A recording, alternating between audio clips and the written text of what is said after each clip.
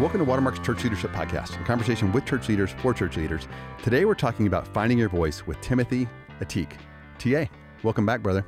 John, thanks for having me, man. Good to see you. You're Good to be with you. It's so fun. You're becoming a regular in here. Let's start. We can start a lot of places. Let's start with tennis. Yes. Recently, which is the natural place to start. Recently, you shared with our body some of your tennis aspirations. Yes. I really want to be the GOAT, the greatest of all time, in the 41-year-old age bracket of Richardson, Texas. So I'm nowhere close to that. I might not ever get there, but that's where my sights are right now.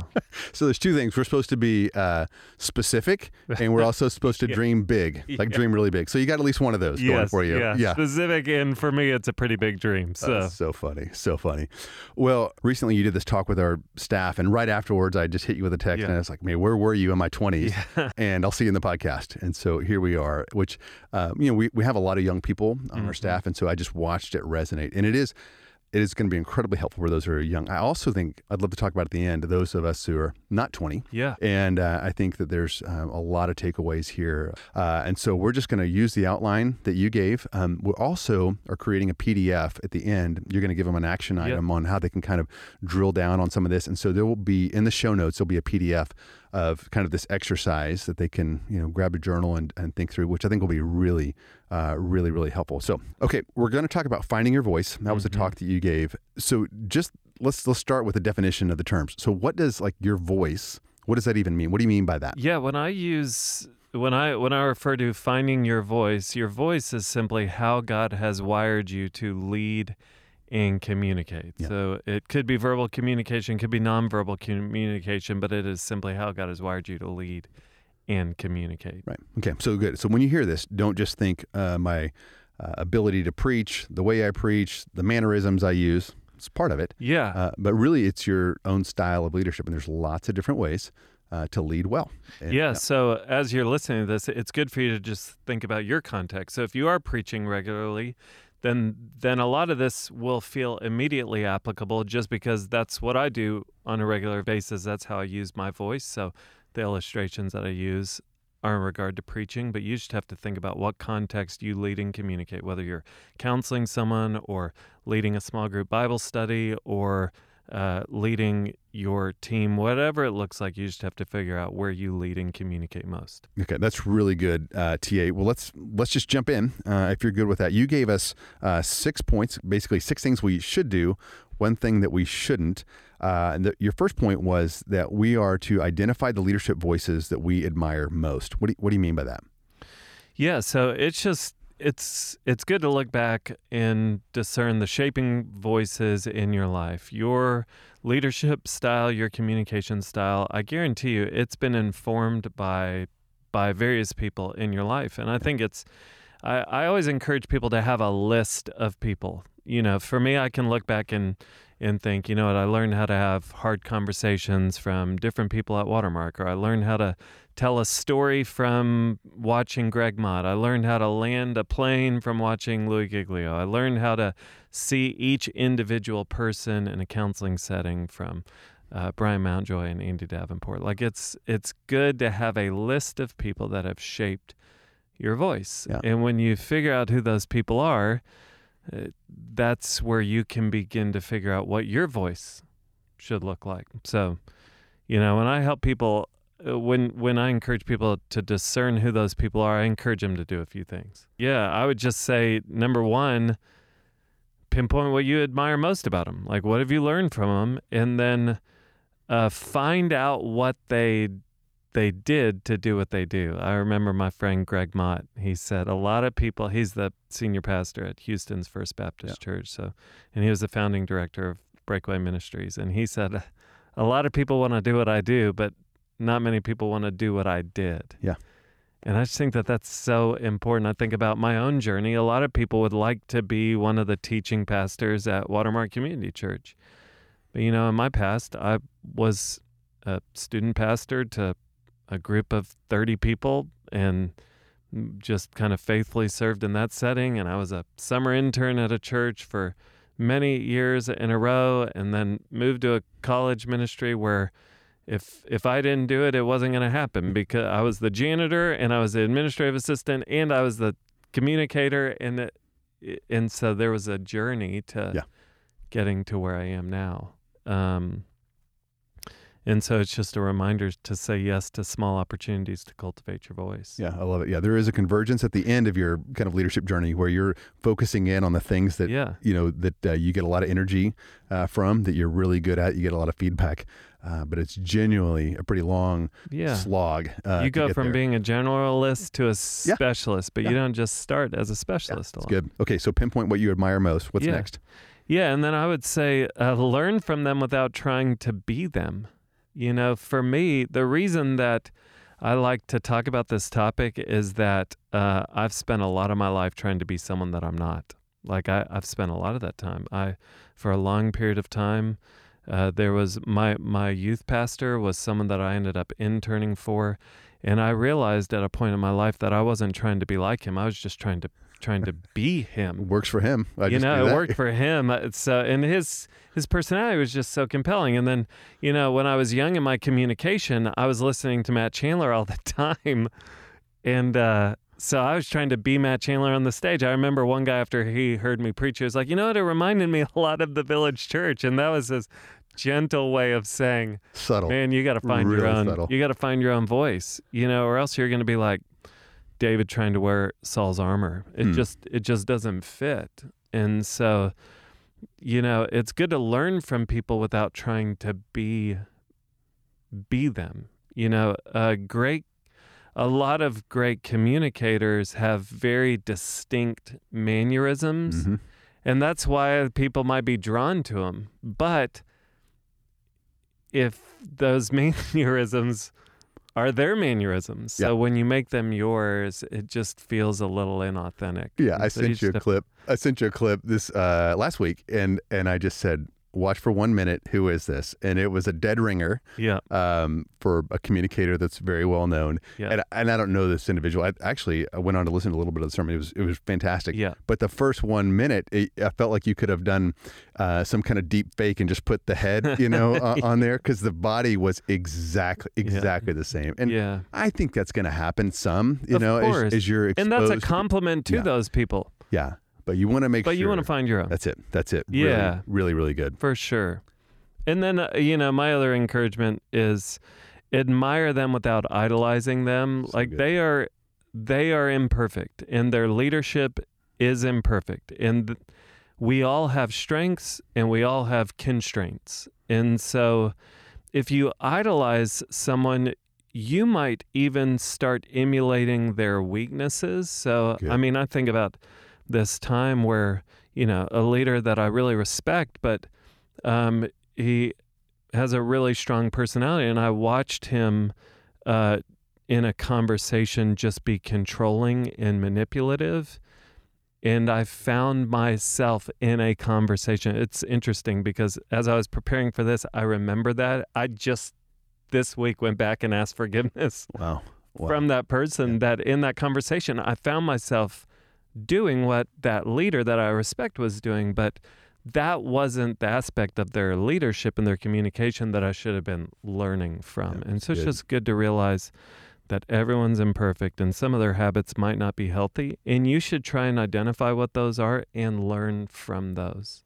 Excellent. As well. Excellent. Okay, we're going to move on. Anything else on this one here? Identify your leadership voices you admire most.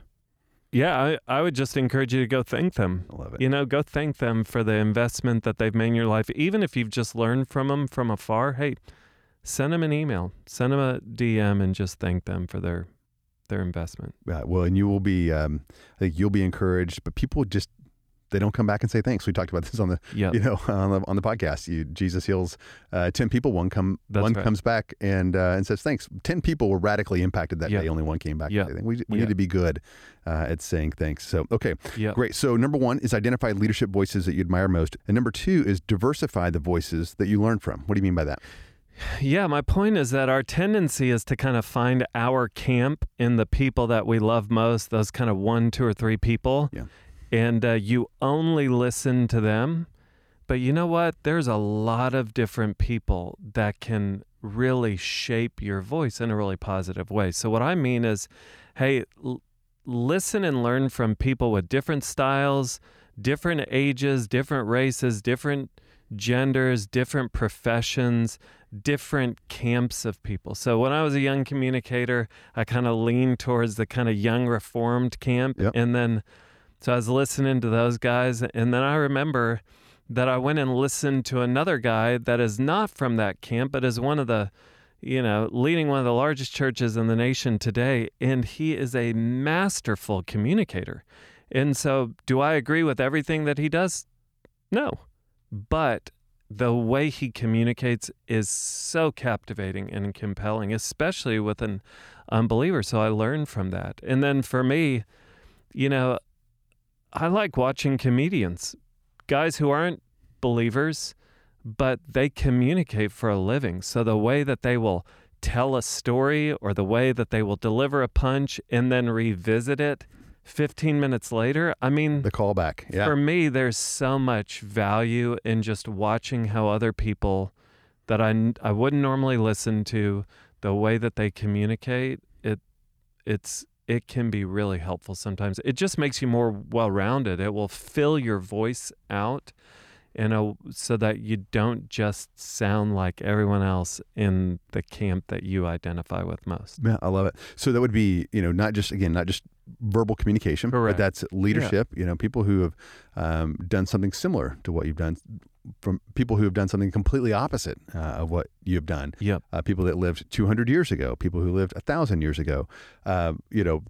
Works that are endearing. They generally are so for a reason. And yep. So, what can you learn from people that are dead? And that's right. And just if you're a subject matter expert or you're really good at one thing, you also need to understand the opposing viewpoints of those. Yep. So if you can't, then you probably don't know your position as well as you think you do. If you Yep. couldn't articulate how someone would take the exact other side. So all of that, really, really good.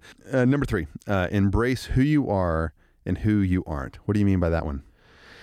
Yeah, there's just an encouragement to go on a path of self-discovery to really know exactly how God has wired you. So, inventories can't tell you everything, but they can tell you something. So it's good to do a variety of inventories. I remember one that I did years ago, and it showed me that I'm a feeler. Like, first and foremost, I'm a feeler, and I was in a room full of values-driven people, and it was funny because the inventory had different symbols for different personality types, and everyone in the room, their symbol was like a judge's balance scale.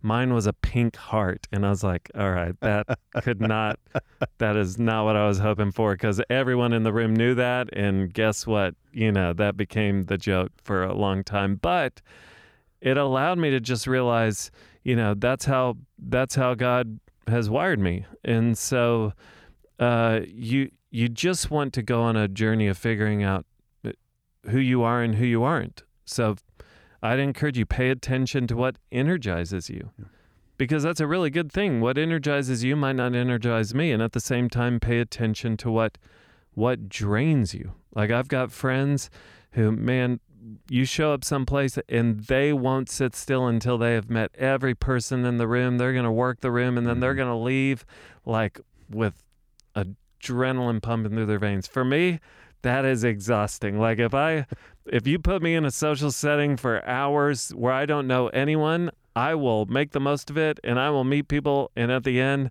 I'm going to need some alone time for sure. And I'm going to need to hydrate. So pay attention to what drains you. Pay attention to what makes you anxious. One of my friends, he's an Enneagram 7, so he loves the adventure of sermon prep. Like, there are some Saturday afternoons where he's been like, so I haven't started preparing you up for tomorrow morning. And he's not worried about it at all. Like, I don't know when he prepares. I know he's going to get it done, and it's going to be great. But for me, man, I've got my process so that when I get up on a Sunday morning, I feel like I have done the work that I need to do to be prepared. We're very different personalities. So for me, that is not how I'm wired. So to try and be that would not be a good thing. Pay attention to what comes naturally. One of my friends, man, you put him in a room with a bunch of billionaires and he can just work the room and he'll raise a bunch of money. For me, I can do it, But again, it's not the thing that just comes naturally.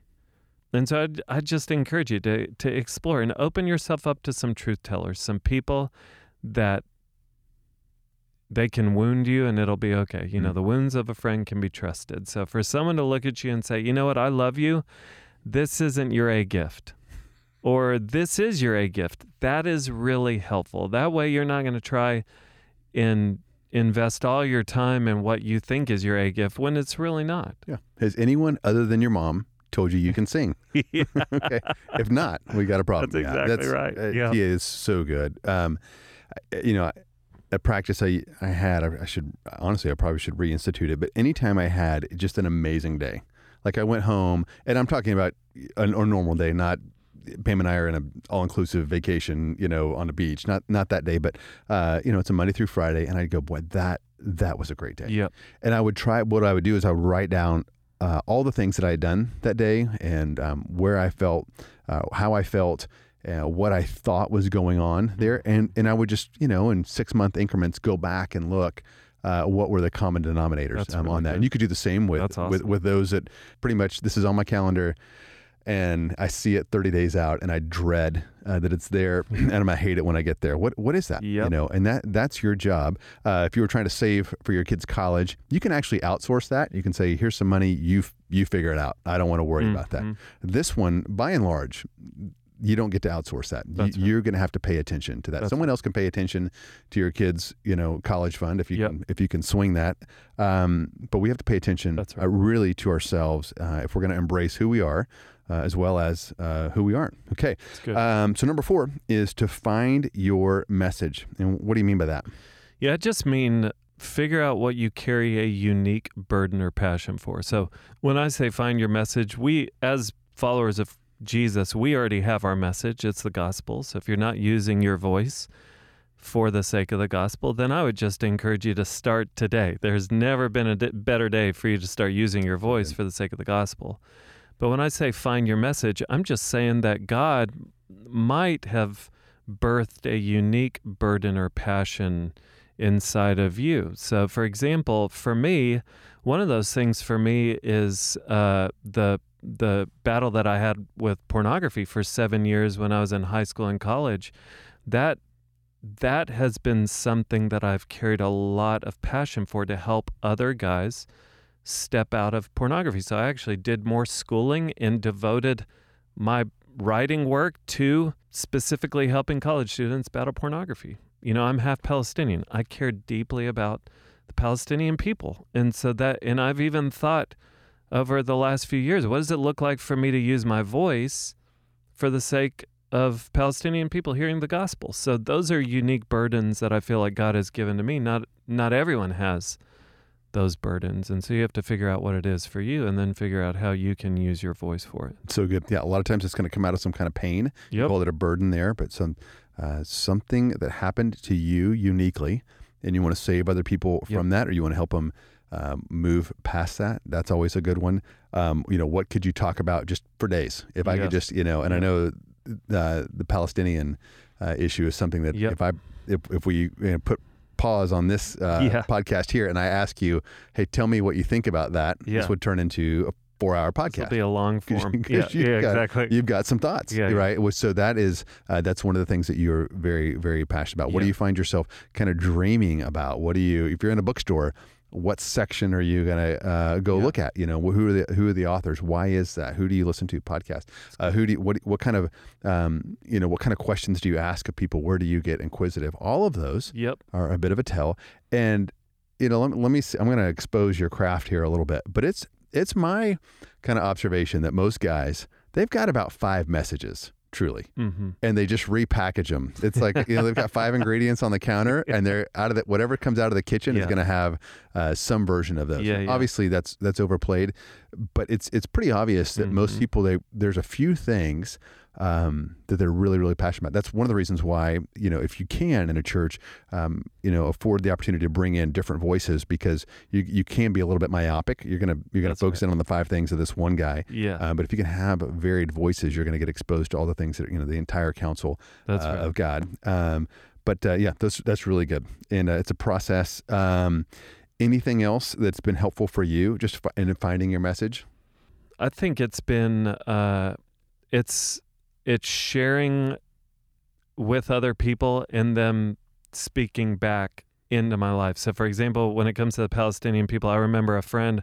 I was at a conference. We were walking down the hallway, and she just said, "You know what? I think God wants to use you with the Palestinian people." When she said it, tears came into my eyes. Like I don't know what prompted her to say that, but what it did was it was her identifying, hey, you are someone that has a voice that not many people have when it comes to this specific topic. So just, and just seeing where God's naturally using you. When I was at Texas A&M leading Breakaway, man, so many of my counseling appointments with students revolved around pornography. It was like God was saying, hey, I'm taking something from your past and I've given you the ability to speak to it in a way that other people can't. Yeah. And so just having that awareness that God's already using me in this way, or I'm thinking about something that a lot of people aren't. That's God trying to lead you to your message. That's good. Yeah, a lot of times it's been my observation that a lot of times people don't know what they know, meaning they're really, really fluent in this thing. Yeah. They're really articulate when they talk. They see the needle move, but they just assume everybody can. That's right. And it takes someone from the outside going like, you understand, not, I'm not trying to be funny, but a lot of people couldn't find Palestine on a map. That's right. Yeah. But you know all about it. Yeah. And so that's, you could think that pretty much everybody else does, and they don't. And so God's up to something there that really is so much of the value of outside voices. But what is it that just seems so obvious to you? And ask around if anyone else finds that as obvious as you are. I bet they don't, and I bet that's part of the message that you're going to find. And it takes time and a lot of attention. So this next one, Tia, I didn't expect to see on the list, but I think it's fantastic. Address your insecurities. What do you mean by that one? Yeah, the bottom line is that your insecurities will come out in your voice. And I'm not just talking about your verbal communication. I'm just saying, hey, every leader, every communicator has insecurities. You do have them. And so you need to address them because they're going to come out. So for me, my greatest fear is mediocrity. It is. And so that shapes the way that I prepare. And that also, when I'm operating in the flesh, that shapes the way that I process through a message that I just gave, And so even in sermon prep, if my goal is to be amazing, then that's going to influence what stories I tell, because I'll start going for the humor instead of like, hey, God, is this even a story you want me to tell? So that's just me being honest, that there have been different times in my past where I pushed play on an illustration, and the point it was making was probably a 4 or 5 out of 10, but the laugh was a 7 or 8 out of 10, and I considered it a win because it was scratching the itch of my insecurity. And so I just tell you that to say, you want to address your insecurities because it will impact your voice. Maybe you should read your Bible more than watch comedians. Yeah. Well, thank you, John. That's good. Noted. Thank you. Yes. I mean, and if that didn't somehow prick you, you're not paying attention. Yeah. Because you've got 1,000 little decisions every week, honestly, about, hey, I'm gonna give in to this, or I'm going to quip back because I want to be the smartest person in the room, or I want to put you in your place. I want to be shown as having the power here, whatever it is, because of insecurity. I recognize that, and I'm going to run from it, not run towards it. There's 1,000 of those little bitty decisions, and what gets scary is when you don't begin to pay attention to that, then you could turn into the funniest communicator in America. And you wouldn't serve our body very well. Yep. And you would give them a meal that is, it's cotton candy. It's a lot of fun. That's right. But it is not any type of spiritual meat, and we will be worse for it. Yep. So really, really good. What else are you going to say there? I was just going to say, one of the things that I've asked people in the past when I've been counseling with them is, hey, what question is your heart wanting an answer to? So figuring out what the question is of your heart, like, am I desirable? Am I significant? Am I respected? Am I powerful? Am I lovable? there's some am I question inside of you. So for me, it's we ask it in our flesh. Ultimately, Jesus is the one who answers the longings of our souls. But for me, in my flesh, it's, am I significant? That's the question. And if I'm not careful, I will use my position in leadership or communication to try and answer that question. And when you do that, that is when your insecurity shows through your leadership and your communication. Okay, that is a really big idea. When I lead, when I communicate, I'm trying to answer the question, in my flesh, I'm trying to answer the question, am I significant? And I use my pulpit, my platform, my position to answer that question. That's going to be one that I'm thinking about at the end of the day. Can you expand on that, or can you help me understand that a little bit more? Yeah, so I think for me, if the question inside of me is, am I significant? If I'm operating in the flesh, then the way that will come out in my leadership is I am going to name drop at certain times. I will, if I'm somewhere, if I'm at a conference or it will be about who I'm meeting, who I'm connecting with, because by interacting with certain people, it makes me feel more significant. After a message, it will be to go and check social media. And so I've had to put things in my life. Like right now, I am not on social media at all. I'm not checking it or looking at it, because for me, it feeds that question in an unhealthy way. So for me, it's like, but I don't want to be that guy. I don't want to be that guy who's clearly name dropping, because that, it. When you hear someone name drop, you're not impressed by it. You're like, that guy is insecure. Like, he feels a need to say that, or to tell people what I've done or what I've accomplished or what I just spoke at. All of it it's insecurity. It's like, do you think I'm significant? I don't know if you do. So I need to put some gasoline on the fire in hopes that your view of me would increase. Whew. That's really good, brother. That's really, really good. Yeah, I don't think you'll never find your true voice. Yeah. You can say a bunch of stuff, you can lead, but you're never going to find your true, probably helpful voice if you don't get your arms around that one there. So good. Well, this next one dovetails really, really nice. This last point on things to do, cultivate your character. What are your thoughts around that one? So where that one's coming from, John, is honestly, there was a season in my life. It was in my early 20s. I was actually an intern here at Watermark. And the reality is, and this podcast is turning into confessional time. I feel like I got baited into this. T.A.'s laying down on a couch. Sure, yeah, so, we've turned the lights down a little bit. Yeah. Thank you, Doc. But there was a season in my life in my early 20s where my talent outpaced my character. And so I felt like people were putting me on a stage because of what I could do. But in the end, my life was hypocritical. And so it led to me having to step out of ministry for a season, just because the Lord really needed to break me down to build me back up to a place where my character and my talent matched, if that makes sense. So I tell you that just to say, people will celebrate you for your talent, and people will cancel you for a lack of character. So, everyone wants the spotlight, but you just have to remember, when the spotlight's on you, it reveals the cracks in your character. Mm-hmm. And so if you're not cultivating what is internal, then eventually that's going to become apparent to a lot of people. And so you just don't want that. Don't let your talent outpace your character, because when it does, nothing will mute your voice like cracks in your character. People won't want to follow you because they don't trust you, and people won't want to listen to you because they don't feel like you're saying something that you're actually living out. So good.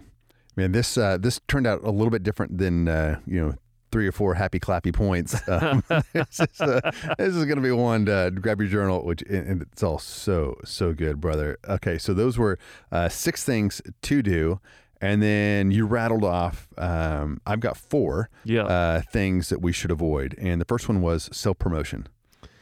Yeah, this is just kind of, I mean, with the staff, it was like a junk drawer. It's like everything that didn't fit. It's like, here's just some things that I've either learned the hard way or just by observing other people or stuff in my own life. So I would encourage you to avoid self-promotion. I just, when I was leading Breakaway, there were people who would reach out to me and say, hey, I'd be happy to speak at Breakaway. And it was like, I'm sure you would be happy to speak at Breakaway. Thank you for that. But, for me, my encouragement is, you think about David. David knew he was going to be king, and yet right after he was anointed king by Samuel, where was he?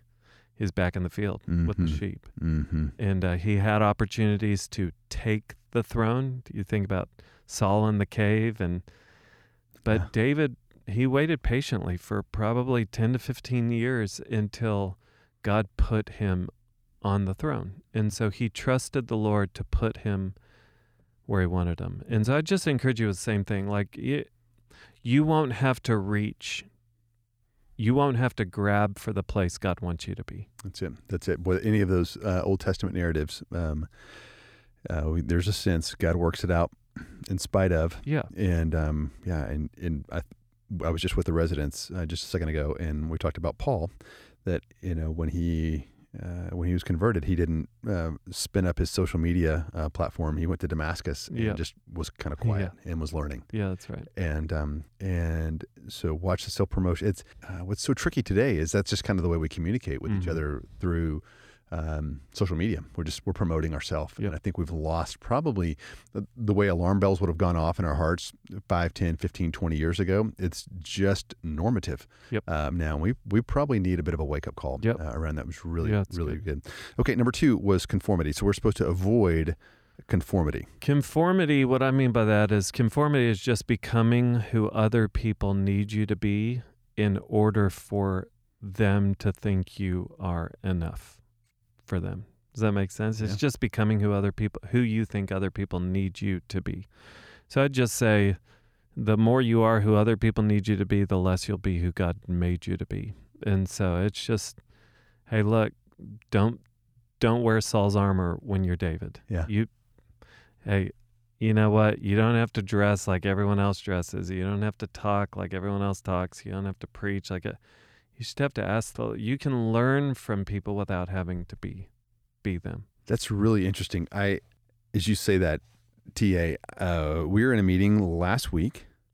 It was an important meeting, I think, in the life of our church. And you came in and uniquely offered a perspective. You offered a question. Do you remember this? Yeah. You're looking at me like you don't. I know. It was really profound. And I had done my pre-work and I was ready to go. And I probably, and I don't mean this in any really weird pejorative way, but I had probably conformed to the way that meeting would normally go. And you just pulled a curveball out, and like everyone's going. It was such a record scratch moment, and I loved. It was like this. I think uniquely, this is what I can offer to this conversation. It's going to come out of left field, but could you guys indulge me just a little bit? And let's just run with this. And I thought it was just. It was so productive, and you could have said, here's my 3 ideas on X topic and things like that. So I just saw you do that recently, and it served our whole team well. So thanks, man. Yeah, that was really cool to see. I appreciate it. Okay, third one, to avoid comparison. Any thoughts there? Yeah, Liam Festinger popularized the social comparison theory back in the 1950s, and the idea of that is that we figure out our value by looking around at the people around us. We figure out what our worth is. And it's so unnecessary when you're doing kingdom work. I was just talking about this with one of my sons last night, and what I told him is, and this is what a friend of mine told me, and what I told him is, hey, you don't need other people to lose in order for you to win. Like in the kingdom, he was like, but that, I was like, no, there are some times where you need other people to lose in order for you to win. But that's in a competition. Soccer. And so it's only when you're in a competition. So if you bring that into the ministry world, the only time you need people to lose is when you're in a competition with them. There's never a need for competition when you're on the same team. And so, John, when you win, I win. Yeah. And but our tendency is to think we need other people to kind of fail so that we can feel like a success. And so we look around, we compare each other, and that's why we kind of hold people at arm's length, because in the end, we can't fully celebrate them because we're comparing ourselves to them. Okay, so you're laying down on the couch, you're just being vulnerable and you're spitting the stuff out. It's all great. But how do you fight that one? Because I feel like it's an epidemic. Yeah. Especially with social media. Oh, it is. It is for sure. And I think, for me, for example, I mean, this happened not too long ago. I was at a conference and watching different speakers speak. And when I left, I just had to remind myself, but that is not who God has called me to be. Like that, God has given each one of us a unique stewardship. And in the end, I'm going to have to give an account for how I steward my life, just as you are, just as any pastor in the world is. So I'm not responsible to live someone else's life, just my life. And so, it's when I get my eyes off of what God has called me to do that I begin to compare it, because I'm looking around at the people around me to figure out whether I'm succeeding or not. But in the end, it comes down to, what has God called me to do? Okay, let me be faithful to do that. And if I'm faithful to do what God's called me to do, it might not be enough for some people. And that's okay. That's really good. For me, I should say I have to do a lot of mental reminders, of what is true. Yeah, that's good. Yeah, so you're getting a death grip on what's my calling, what's my lane. Yeah. I'm going to stay in it. For me, I think it's affirming, encouraging other people and their wins, and celebrating with them. For sure. Which is not all. I'm competitive, is as probably much as your sons are, except I'm an old man and it's a little bit weird at this stage. And it's one of the only things I know is to just like celebrate, hey, what you did was amazing. And I actually can't do that, which makes it's so cool to watch, and so cool to watch you do what you did there and the impact you had. That was incredible. Yep. And that's one of the ways I can just kind of, drive a stake in that, incorrect thinking and that comparison. So it's really being good. John. It's being Jonathan. If you think about 1 Samuel 18, they're coming back from battle, and what do the women from the town come out singing? They say, Saul has killed his thousands, David his 10,000s, and that was like the match that burned Saul's life to the ground, because he started comparing. Yeah. But what happens in the first 6 verses of that chapter? You see Jonathan giving David everything. Now, did Jonathan lose? Well, you could say, because of David, he didn't get the throne. But you know what? He played his role in helping David become who he was supposed to be. And so he was a success. His life was a success, and he was faithful to do what God called him to do. And so you just got to choose. You're either going to be Saul, or you're going to be Jonathan, both from the same family, but 2 very different responses to someone who God's using. I love it. Okay.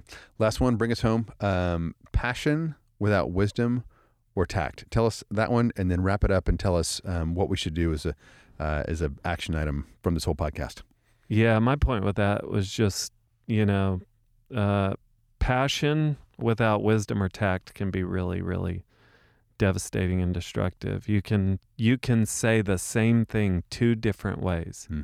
In one way will be really, really hurtful and demoralizing, and another way can be really encouraging and empowering. And so, I see that with the younger generation. That was me in my 20s. You have a lot of zeal, but that zeal, if it lacks wisdom or tact, a fire is good, but boundaries. Yeah. Yeah, you got to have boundaries around it. Yeah. And so that's my encouragement there. That's really good. Okay. So you put together kind of some action items for us, just ways to kind of try to drill down on this. Anything you want to say to tee that up? Well, it's just a list of questions. These are not from me. I didn't come up with them. They're a friend of mine, Bo Hughes, wrote these questions, and they were really helpful for me as I was finding my own voice. And so I just encourage you to take these questions and to sit with the Lord on them and journal through them, and just make yourself available to the Lord on it. And then I would encourage you to process your answers with a few trusted people in your life who can either affirm what you wrote down or just ask you to double click on it a little to kind of dig a little deeper into it. But I hope that you find it to be a productive process. I love it. Well, that'd be a great exercise too to do with your team. Yeah, you're on a team, sure. You lead a team. You've got a small group, just to say, hey, let's listen to this. Everybody listen to this. Let's fill this out. Let's have a conversation. Because we've talked about this, I feel like ad nauseum on this podcast. One of the ways we figure out our gifts is from the feedback and encouragement of others. And so this is a team sport. This isn't just you with your journal, although that's definitely a part of it. You have to pay attention more than anybody else, but bring the community of God in, and I think that will really, really help you. TA, thank you so much. This was excellent. I hope people will listen. I hope people will interact I hope people will just see this as a process. Yeah. And this isn't going to be listen to this podcast and now you've got kind of this straight line to follow for the next 40 years. It's going to be a process. Mm-hmm. It's going to be there's going to be some ups and downs and some things you thought were the voice and it wasn't, and because you wanted it to be, but you'd kind of deceived yourself. That's not really who you are. All that's going to happen. Be kind to yourself. Lean in, pray, ask for the guidance of the Holy Spirit, and have a lot of fun during this discovery process. So thank you, brother. Thank you. Friends, thanks so much for listening. If you have any questions or comments, we can always be reached at clp@watermark.org. That's clp@watermark.org. We'll talk to you again next time.